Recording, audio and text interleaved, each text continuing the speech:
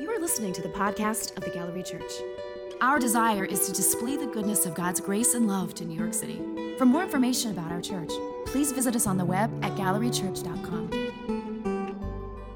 Welcome to Gallery Church. It's good to see you guys this morning. We're going to be in the book of 1 Kings this morning, specifically in chapter 19, looking at verses 19 through 21 in chapter 19, the call of Elisha. So if you'd like to go there, it's Genesis, Exodus, Leviticus, Numbers, Deuteronomy, Joshua, Judges, Ruth, 1st and 2nd Samuel, and then all the way to 1 Kings. There you go.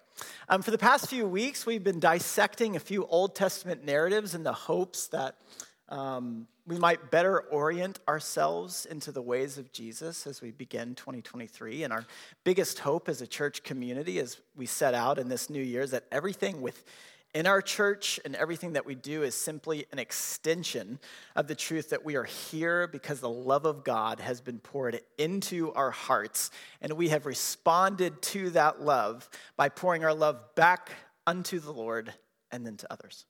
And so we use that focus as we look at 1 Kings 19 this morning, okay? Why don't you read with me? It says this. So he departed from there, this is Elijah, and found Elisha, the son of Shaphat, who was plowing with 12 yoke of oxen in front of him, and he was with the 12th. Elijah passed by him and cast his cloak upon him. And he left the oxen and ran after Elijah and said, "Let me kiss my father and my mother, and then I will follow you." And he said to him, "Go back again, for what have I done to you?" And he returned from following him, took the yoke of oxen, sacrificed them, and boiled their flesh with the yokes of the oxen, and gave it to the people, and they ate. Then he arose and went after Elijah and assisted him. This is the word of the Lord. Would you pray with me? Just take a minute and ask the Lord to remove all the distractions this morning. That all the fears and anxieties that we carry into this room this morning, all the busy to-do lists that we have going on, that they would just be pushed to the side. Would you just ask the Lord to speak to your heart this morning?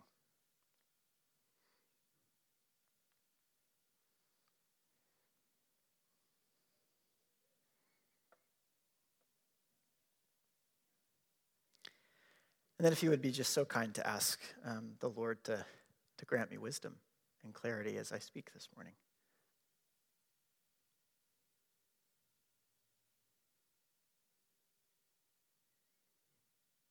Well, Father, we love you.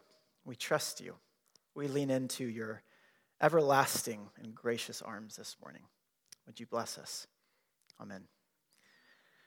Well, this morning, I want to take you back to my college days. It seems way back, nearly a decade ago, in fact, but I take you back to a small Baptist liberal arts school called Dallas Baptist University. And I sort of came across this, what felt like a very large school of 5,000 students. And everybody who went to like actual universities were like, that's nothing. That's not very many people. That's how many people were in my introductory English class for some of you. But I went to what felt like a very large school because I had gone to a small private Christian high school in Houston, Texas, where I graduated with 56 people. Okay, it was a very, very small group of people, for better or for worse, mostly for worse. What was crazy about college is I got to meet so many new people, and everyone there seemed so friendly. You know how orientation day is. There's like 400 people. They're like bubbly as all get out, right? So excited to welcome you to this incredible, magical place called college, and they help you move into dorms, and they're like, and do you want to join our fraternity? And do you want to do this? And do you want to do that? Here's 400 things that you can do at our school. But you know what? Even at orientation day, I remember that I gained a ton of friends. And it was so different because I didn't have very many friends in high school. And it was just so different because all the things that made me weird in high school made me really cool in college. I don't know if that happened to you, but like that hipster vibe was not cool in high school, but it happened to be kind of cool that like, oh, people are like, oh, you listen to records? That's really neat. And yet now, when you hang out with middle schoolers or high schoolers, they're like, yeah, we listen to records. Like, what do you mean? Everything sort of shifted a little bit. But people actually liked me. It was interesting because I'd never really experienced that in high school. And so as a result of that, because I'm a people pleaser, I got involved in literally everything. Okay, maybe you had the same experience because this seems to be the great equalizer of college, that there's a place for everyone there because there's so many people there. And so I just decided to have as many friends as possible. I got involved in everything, and I remember there were tents everywhere in orientation day, and I joined a fraternity, which at Dallas Baptist University meant drinking coffee, wearing skinny jeans, and playing guitar on the quad. And I joined a history society, and I joined an athletics squad called the Minutemen, where we'd go to every athletic game, which was mediocre because we were D2 and not very good. And it was all great, though, because I was a part of so many great things. And for the most part, my grades were pretty good, except for one class, Old Testament. It was one of those classes where the professor enjoyed failing most people, which in hindsight makes sense because it makes sense he didn't teach New Testament survey because he wasn't, didn't really feel like there was a lot of grace. And I ended up failing my midterm in that class, which is funny because now I'm preaching Old Testament. But I failed my midterm in that class, and can you imagine what it did to my soul? Can you imagine? I was a Christian, and I failed an Old Testament midterm because I couldn't remember who the father of Elisha was. And it was because while I listened in class and even studied quite a bit, I had fully overcommitted myself to literally everything, which means I was actually exercising a lack of commitment to my education. Classic freshman.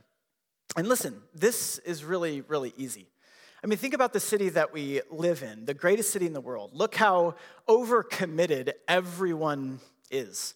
I mean, work is an absolute doozy for many, where working 60 to 70 hours a week is kind of the norm. And so it's no surprise that we live in a culture that lacks commitment, because overcommitment causes a lack of commitment. And we live in a city that heralds, rejoices, in fact, in those who are overcommitted, for they shall inherit wealth, success, status, quote, the good things in life. But listen, overcommitment causes a lack of commitment because you're just one person. And no, I'm not just talking about burnout. I'm actually primarily talking about loving and desiring, worshiping many things that are not actually what you are called to love, desire, and worship. We are a people of overcommitment to many, many things that we seek out to be enough for our longing souls, as we have said over and over throughout this Fully Committed series, and it will never be good enough. We're a culture of overcommitment that has led to a lack of commitment. And lack of commitment is not just plaguing outside of the church, it's plaguing the church. Specifically, Christianity in America is being plagued by a lack of commitment. And for us here at Gallery Church, we want to dig our paddles deep into the overwhelming cultural current and collectively paddle against it and head to the calm waters of Christ with as many people on board as possible. Because our vision is that we would be a people that doesn't lack commitment, but is fully committed to the Lord and to his ways. And here's the thing. It's not actually overwhelming because Jesus tells us that he's going to do it with us, and therefore it's attainable. We can paddle against the overwhelming cultural currents around us because God himself is with us. And so this morning, what we're going to do is we're going to look at the incredible life of Elisha, specifically the call that God places in his life. And we're going to see how these things sort of parse out and how we can be a people who are fully committed, okay?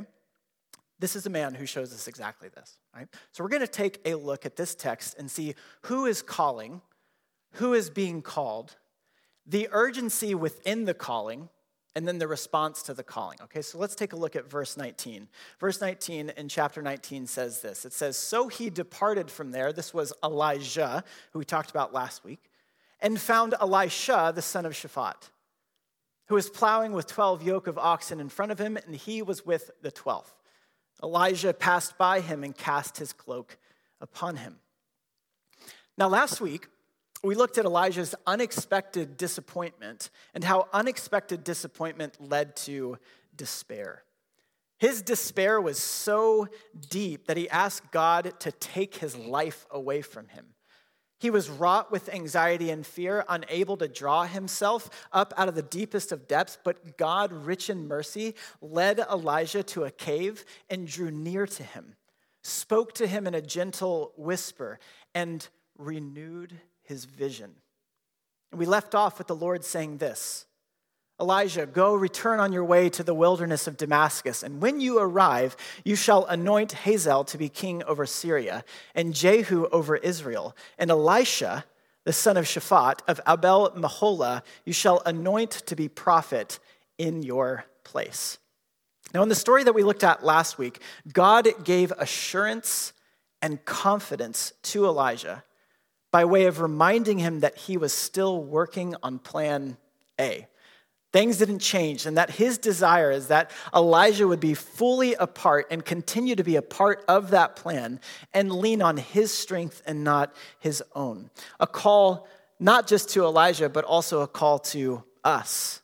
And so beautiful was the renewed vision because in it was a gift that Elijah probably didn't expect because he felt like he was the only one left in all of Israel. The gift was community. God reassured him that he was not the only one left, that he needed to draw near to other believers, other people of faith, so that he could experience the joy of fellowship and the joy of life together. And the first thing the prophet does is exactly that. Verse 19, he goes straight to Elisha, goes straight to community. And perhaps he went because he was ready to give the prophetic work over to a young prophet who had more energy than he did. But I think also he desired greatly to teach and mentor this young prophet. What a cool opportunity I think he saw that he was going to be able to share the things that he was passionate about with others and get them passionate about it too, right? All for the sake of the kingdom. And this renewed vision that Elijah gets, right? I'm imagining that after his experience with God, he's ready to talk about it, right? And I think that's really neat. But additionally, we must be encouraged here, just from the onset, by the commitment of Elijah. Understanding that just because he had heard this word from the Lord and experienced God in the incredible, miraculous way that we looked at earlier in chapter 19, that while to be sure it was a mountaintop experience, it didn't just fix everything. It didn't just fix all of his woes. No, to be sure, he would still be wrestling with everything that he was wrestling with on the mountaintop because those thoughts, those feelings, they don't just go away. Rather, instead, what's beautiful is that they become a part of our story. They became a part of his story, his narrative, and he had to be working through them. Not just saying, yep, they're gone. Working through them with the Lord. And most importantly, too, after that, is with others. And so part of what this newfound relationship with Elisha is for is that real good sense of community. Life together means life together. Praying through our worries, talking through the deepest of depths sort of moments, celebrating our mountaintop experiences with one another. And so Elisha departs and seeks out Elisha. Now there's a lot to unpack in just verse 19. Already we know that, right? The Bible is really cool like that. If you don't know that you can actually just parse out loads of implications just from a little bit of text. That's what we do when we say, I'm going to meditate on God's word. We just parse out all these incredible things and the Spirit then just unloads them onto us and we get all these great little tidbits from Scripture. So we're going to highlight a few portions here, okay? First, in just verse 19, the Lord is calling Elisha through Elijah, the prophet, to full vocational prophetic ministry, okay? Through Elijah. Now, this is the Lord's desire.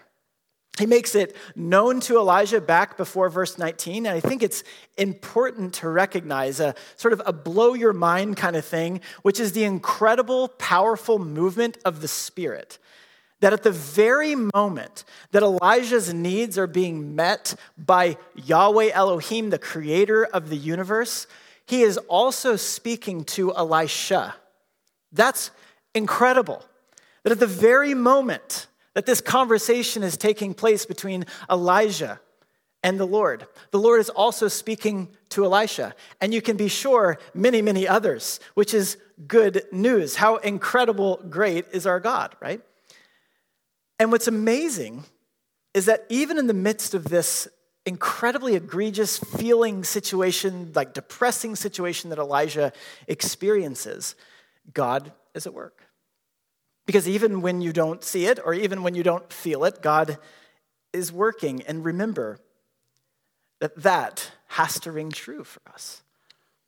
And at the onset, it's important that we remember this, that we keep this at focus, that the Spirit, even when we don't see it, even when we don't feel it, is intervening, is explaining, is comforting, is directing, is guiding, is loving, and is fully at work. Now, second, we get the name of this fella, a wonderful family name in Shaphat. Kids always laugh at that one, by the way. When I've shared this in youth groups, they're always like, Shaphat. But look, that's not really the implication here, okay? Which is typically what happens in youth groups. You have to be like, let's revert our attention a little bit. But this guy's name, Elisha, I mean, it is incredible. It's incredible. Now, before we get there, we got to understand where he's from, okay? Abel Meholah is situated south of the Galilean Sea, the Galilean region, right along the Jordan River. Okay, it's flowing south to the Dead Sea. And it becomes very clear and obvious in this passage that Elisha is very, very wealthy, incredibly wealthy, because he has significant livestock, which is the currency of the day. And we know that because of what Elisha is found doing, right? He's plowing. He is very much so in charge of the operation out there because he's on the 12th plow, which means there's a lot of plows. And that's really implied, okay? He's working, he's overseeing. But check out what his name means. It means, God is my salvation. Now, names meant so much at this time. The meaning behind a name was imperative and even a beautiful act of worship. It informed families at times of where they had been, where they wanted to go, where their hope rested, and the characteristics and qualities that they would desire for their children. Now remember, shame honor culture as well. So if you didn't live up to your name, that would be problematic. God is my salvation. Now, at first, we're kind of like, yeah, that's a super nice name. Like, okay, cool. What a good reminder, right? But hold on. Elisha was born into a family committed to the ways of the Lord. Now, you'd say, yeah, because they were people of faith. Okay. But Elisha was very likely in his early 20s. Which means he was probably born right at the beginning of Ahab's rule in Israel, or at the very end of Ahab's father Omri's rule in Israel. Check out what the Bible says about their rule, okay? Here's Omri. Omri did what was evil in the sight of the Lord, and did more evil than all who were before him. For he walked in all the ways of Jeroboam, the son of Nebat, and in the sins that he made Israel to sin, provoking the Lord, the God of Israel, to anger by their idols. And here's what it says about Ahab. And Ahab, the son of Omri, did evil in the sight of the Lord. Check this out. More than all who were before him. Now what's interesting is this. The kings in Israel, usually what their spiritual disposition is a mirror into the spiritual disposition of the people. But the parents of Elisha make a public declaration in these days and say, look at this blessing from Yahweh Elohim in the house of Shaphat, for we shall call him Elisha. God is my salvation. Beautiful. And what a word for us as a community, fully committed to the public and private declaration that the Lord deserves our full attention, full devotion, and full affection because he is the God of salvation. And not just the God, but our God. Now finally, let's recognize the working of the Holy Spirit again in the life of Elisha, okay? Plowing with 12 yoke of oxen in front of him, he was on the 12th, and all this time, All this time, I am certain that Elisha is living his life in simple obedience to that which God has given him. If he's out there with 12 yokes of oxen and is driving the final one, it's a clear recognition of strong work ethic, strong character. But if I could be so bold, it is so much more than that. It is living in simple obedience to be fully committed to that which God has called you to be over. And we must make this note, because it is the only way to explain the response of Elisha that we then get in the second part of verse 19 into verse 20. And so there's this like little golden nugget deposit that we get in the scriptures that says, be faithful over what the Lord has blessed you with. But then we see that this great calling that God is going to give to Elisha through Elijah isn't just a calling, but it's an urgent one. Verses 19b through 20, take a look. Elijah passed by him and cast his cloak upon him. And he left the oxen and ran after Elijah and said, let me kiss my father and my mother, and then I will follow you. And Elijah said to him, go back again, for what have I done to you? Now, that question doesn't sound like he's too pleased, does it? What have I done to you that you want to go back? Like, am I not worthy enough of this call, like that you would come and serve me? What's going on here? Now, I don't imagine that Elijah was probably a super warm or fuzzy guy. He was fuzzy, to be sure, because we know him to be actually very grisly. But he certainly wasn't enjoying himself at Variety Coffee Shop with a cappuccino asking you about your feelings on the movement of the Holy Spirit in your heart. That's just not really the kind of guy that he was. And it just wasn't really his MO in terms of ministry. He was a prophet, not so much a counselor. But probably, okay, this interaction was kind of a funny interaction. This dude is a wilderness man, okay? He's a wilderness man, spends a lot of time alone. In fact, I actually end up thinking a lot when I think of Elijah of the show Alone. Have you guys ever seen this show Alone on Netflix? It's a must-watch. You got to watch all of it. It's incredible.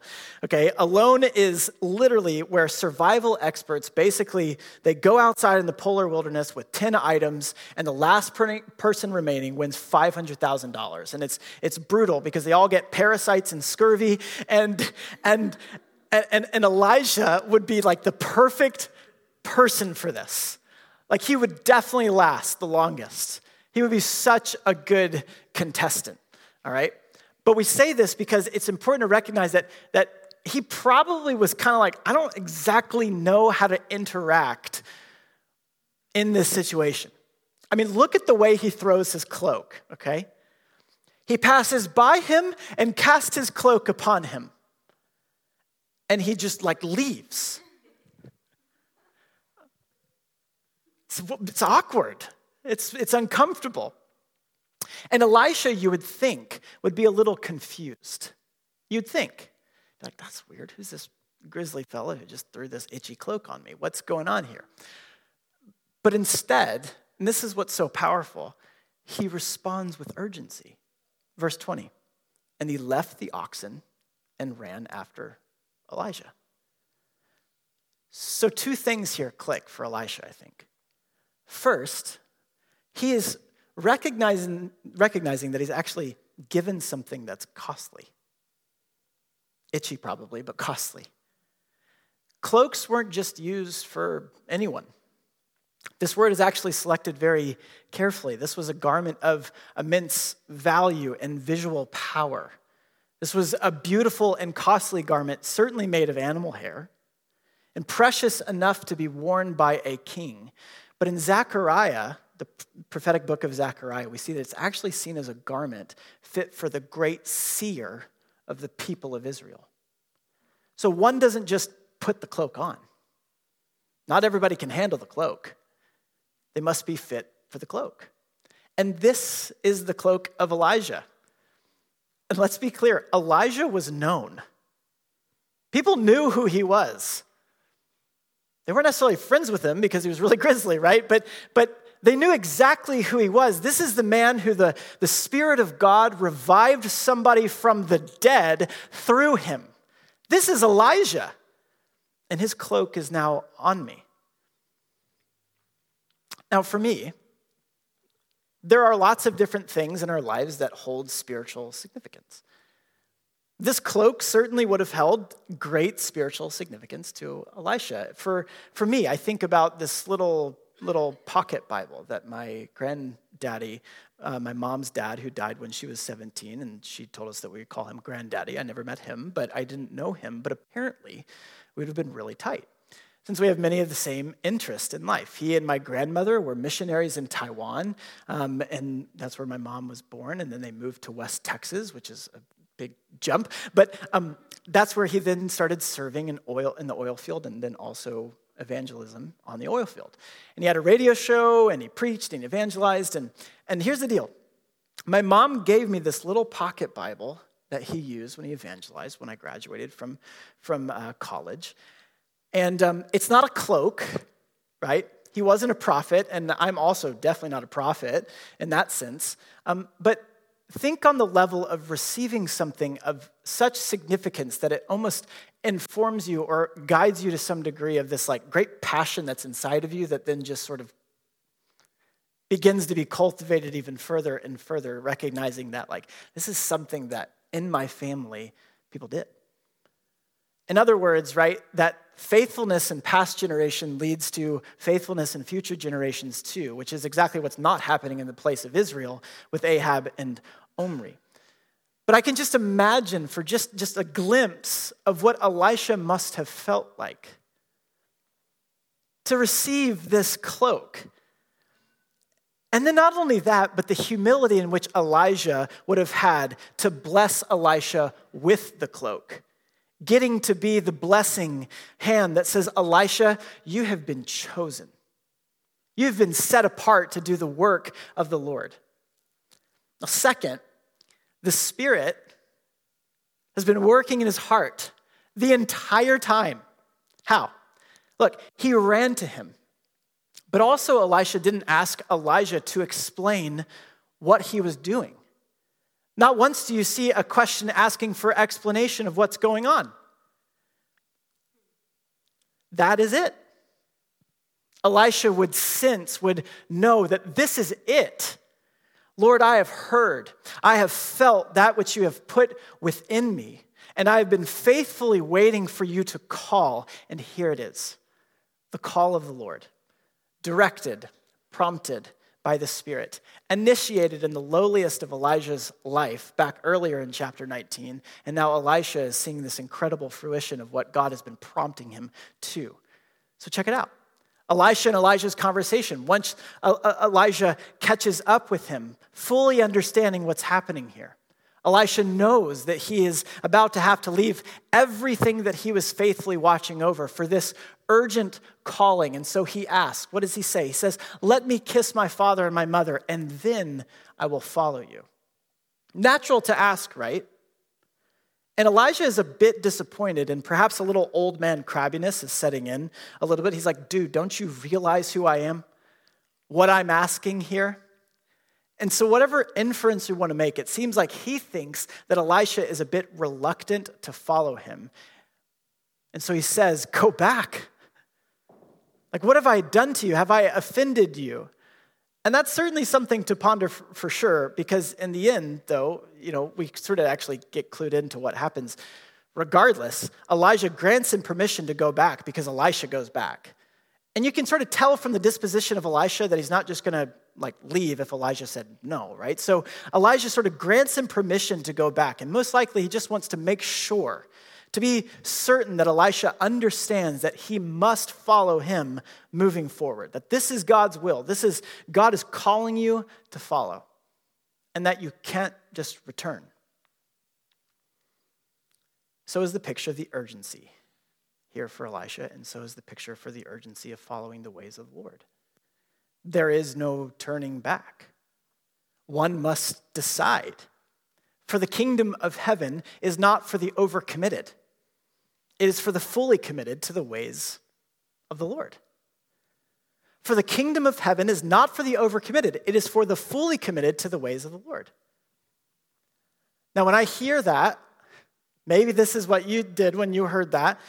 It's to be like, oh, especially those of you who know me, that seems like a statement that's quite a bummer for me, because many would look at my life and do look at my life and say, brother, you look a little overcommitted as a bivocational pastor. And believe me, there's some great wisdom in checking in on that kind of overcommitment for sure. But let me be clear. Living in the grace of God and doing what he has called you to do will never be overcommitment if it is what you are called to do. For he promises you that I will equip you for every good work, and that is the work that he's called you to. So what do you need? You need community to make sure it's actually what God's called you to do. And I think the word here is actually not just overcommitment in the sense that we think of it like burnout, because there's a bajillion books on Amazon you can buy about burnout, and that's such the narrative, get out of here with that. I mean, I get it, okay? I'm not read a book about burnout, but that's not what's happening here. I think the word here is overcommitment to masters. For Jesus makes it plain in the Gospels. You can't serve two masters. If I'm living for myself and for God, I will lack commitment because I'm overcommitted. I'm overcommitted to the glamour of self-will, and self-will will win. And it is no surprise for us to hear this, that Americans have a commitment problem. That's not surprising. Relational commitment problems are on a massive uptick this decade, right? I won't even scare you with the numbers, but commitment problems are such a problem that the younger generations have absolutely no interest in certain traditional commitments because they don't see very many people around them showing them the value of them, mainly because their parents aren't committed to it. Herein lies the issue in 1 Kings 19 of the people of Israel. The king of Israel leads them away from the Lord, and the people follow. And as you can imagine, this lack of commitment that we experience here in New York City, in the world, in America, it's impacting the church in profound ways, but two ways in particular, not limited to these two, but these are the first that came to my mind. Okay, first, there are people who are overcommitted in the church, and it leads to burnout, which leads to a lack of commitment because you just have to fully withdraw. That's one. And sometimes you need a break, and that's okay. But there are those who are so lacking of commitment because they have fully withdrawn. And not because there's not legitimate reasons for their withdrawing or real pains or real hurts, but it's just a reality. And second, there are people who just have a straight up lack of commitment to the church because it's now normative to come to church once a month because that's what they have to give. And in New York City, as we all know, we have stuff to do. Places to go, people to see. And I'm not pouring out any shame, I get it, but it should not be a surprise to us if the church in New York City has a commitment problem, for we live in a culture of overcommitment that leads to a lack of commitment, and a culture where people who see overcommitment don't want to burn out, so they then lack commitment. And honestly, it's harming the church. Now let me be clear. I'm not coming down on this church about this issue. I actually believe that we have loads of people with loads of commitment, but we must, as a church community, be aware of the full landscape so that we can know how to respond to this grave issue that does face the church. Did you know that in a recent Barna poll, by the way, Barna polls are excellent if you want to go learn about what's going on in culture, what's going on in different industries. Barna poll said this. It says fewer than 1 out of every 5 adults firmly believes that a congregational church is a critical element in their spiritual growth. 17% of adults said that a person's faith is meant to be developed mainly by involvement in a local church. And only 18% of adults embrace the idea that spiritual maturity requires involvement in a community of faith. Now, in response to this, there are a bunch of adults who claim that they had a biblical worldview. And so adults who claim to have a biblical worldview, in other words, they would say that the Bible, I sort of orient my life with the straight edge of Scripture, that this is the biblical worldview, I see things through Scripture. were focused on this. They said that only 1/3 of them who see life through a biblical lens embrace the necessity of growth in the company of other believers. 1/3 of people who say they have a biblical worldview say, yeah, church is important. Now, the team at Barna concluded this. Check this out. Figures like these show how soft people's commitment to God is. Americans are willing to expend some energy in religious activities, such as attending church and reading the Bible, and they're willing to throw some money in the offering basket. Because of such activities, they convince themselves that they are people of, quote, genuine faith. But when it comes time to truly establishing their priorities and making a tangible commitment to knowing and loving God and to allowing Him to change their character and lifestyle, most people stop short. We want to be spiritual. We want to have God's favor, but we're not sure we want Him taking control of our lives and messing with the image and outcomes we've worked so hard to produce. Do you know what soft Christianity is? Uncle Screwtape, the chief demon, wrote this to Wormwood in the Screwtape letters. Indeed, the safest road to hell is the gradual one, the gentle slope, soft underfoot, without sudden turnings, without milestones, without signposts. Your affectionate Uncle Screwtape. So how do we keep from soft Christianity? There's only one way. It must be that we be fully committed. To whom and to what? To whom and to what? To the triune God and His call. Take a look at Elisha's response. Verse 21. His response to the calling. And he returned from following him and took the yoke of oxen and sacrificed them and boiled their flesh with the yokes of the oxen and gave it to the people. And they ate. Then he arose and went after Elijah and assisted him. Now, what's remarkable is that the urgency continues as we see his response. He goes, he says goodbye to his parents, and while he is there, he makes a public declaration to all that are there. What's the declaration? That he has made a complete break with his past, and he's deciding to follow after the will of God by following Elijah and humbling himself to be his attendant, going from a place of full standing, wealthy and powerful, to a humble servant. How Christ-like. The Spirit in Elisha at work. Now, there are two things to marvel at here. First, look at the fulfilled promise that comes out of Elijah's unexpected disappointment. Elisha's acceptance of the call was a sign that the entire promised judgment that God would execute on the Israelites as a result of their faithlessness and unrepentant hearts would indeed take place. And check this out, this is amazing. Through the judgment that is being issued, it is actually for the good of the Israelites. What a puzzle that is. For the good of them. Punishment for the good. What a puzzle. But through the prophets Elijah and Elisha, God establishes something. He establishes an enhanced authority for the prophets to come, establishing that the people ought to listen to the authorized spokesman of the King of Kings and Lord of Lords, the prophets of Yahweh. And the prophets that would come would proclaim many, many messages, but the central message was the name of Elisha, what it means. Salvation is coming. And guess what? It belongs to the Lord. The central message of the prophets that were to come was the Messiah. And Elisha's response was one that fully understood the urgency of the situation. Simply, God was calling, and he mustn't delay to accept that call.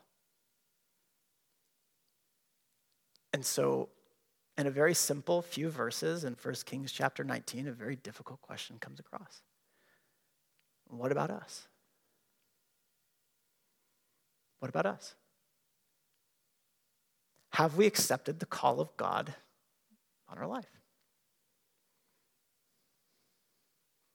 You'd be like, gosh, that's kind of an uncomfortable question. Because many of us in here have actually been Christians for a long time.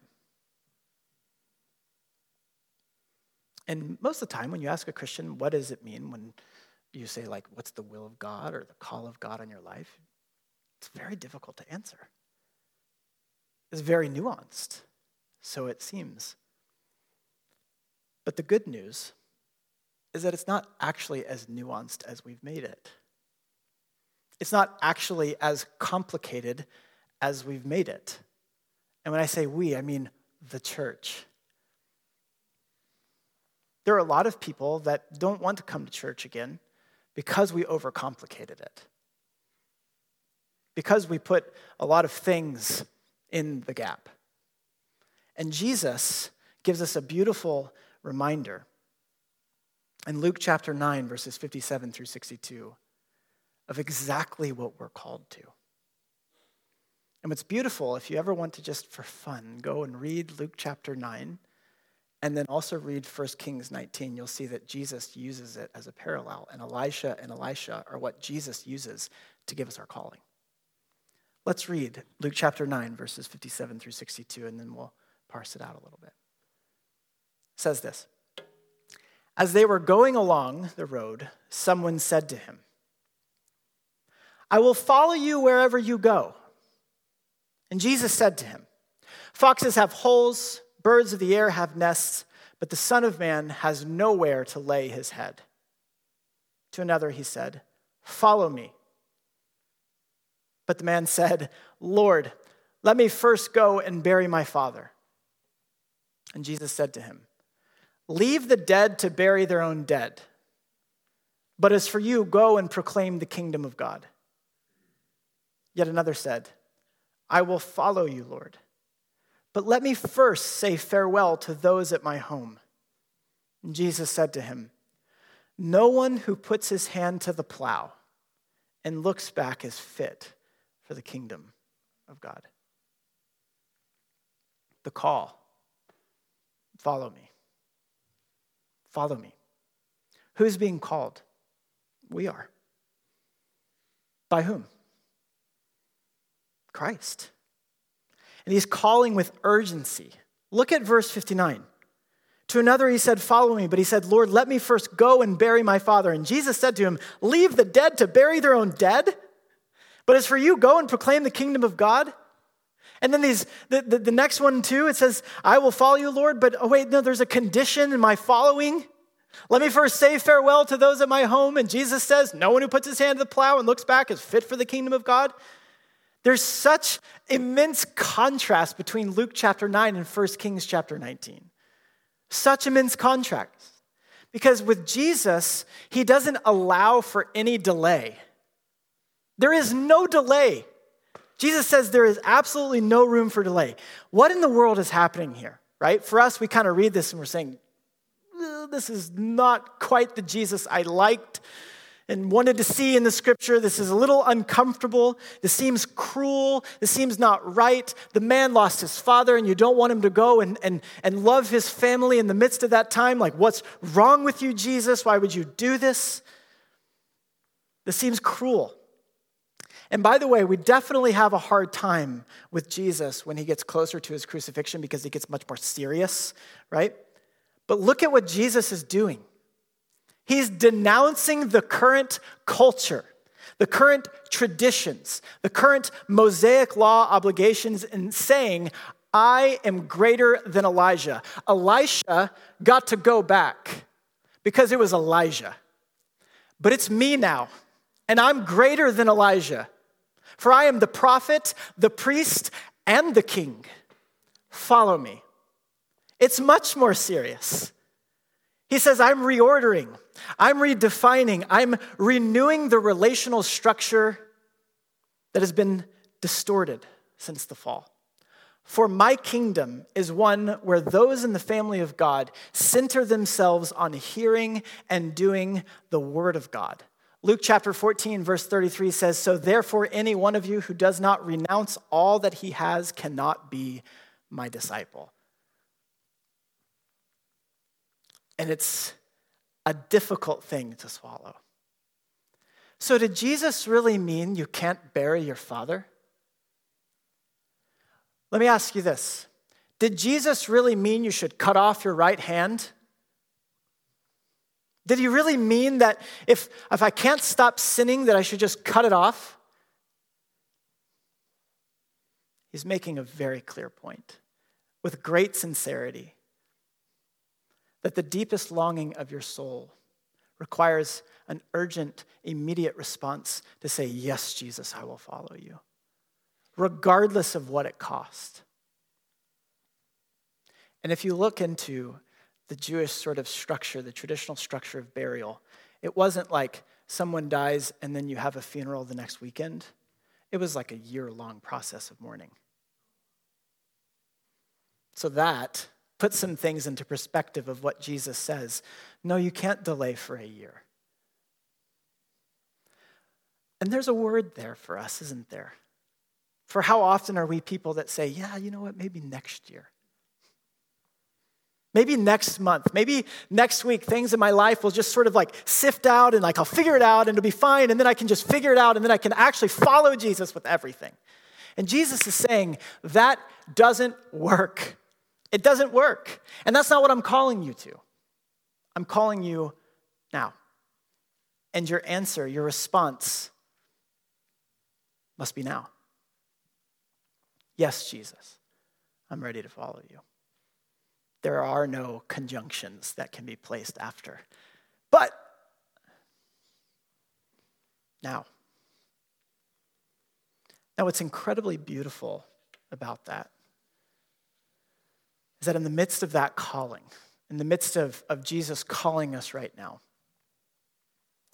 when we think of leaving everything behind, what we really mean is those things are no longer the things you're overcommitted to. You're not overcommitted to those things anymore, in the sense that they are not your masters. Because family can become your master. Friends can become your master. Your work can become your master. And Jesus makes it so incredibly plain. You have to choose me. You have to choose me. And why would we choose him? Because it is exactly what we were designed for. It was exactly what we were created for. To experience wholeness and life in Christ. Because Christ is God. Well, that's good news. And so for us as a church, what is our response to this? Our response is to be fully committed. Fully committed. We see the Christ-likeness of Elisha, that he's fully committed to the call of God regardless of the cost. And the same thing should be true for us because we got an even greater picture, which is that Jesus was fully committed enough to go to the cross so that you and I could experience life and have it for eternity and in abundance. And if that's true, not only does that change everything, but it means that I live my life for that. I live my life for that. And if the church, this church, lived their life for that, and that the extension of our church was that we were being the hands and feet of Jesus because the love of God had poured into our heart in such a way that we want to pour it out unto others, man, revival will happen in New York City. Revival will happen in New York City. Because God is working, and he is calling us to join him. So let's join him. Let's build. Let's get pumped. Let's construct. Let's dream. Let's aspire. All with the guidance and direction of the Holy Spirit. Let's pray.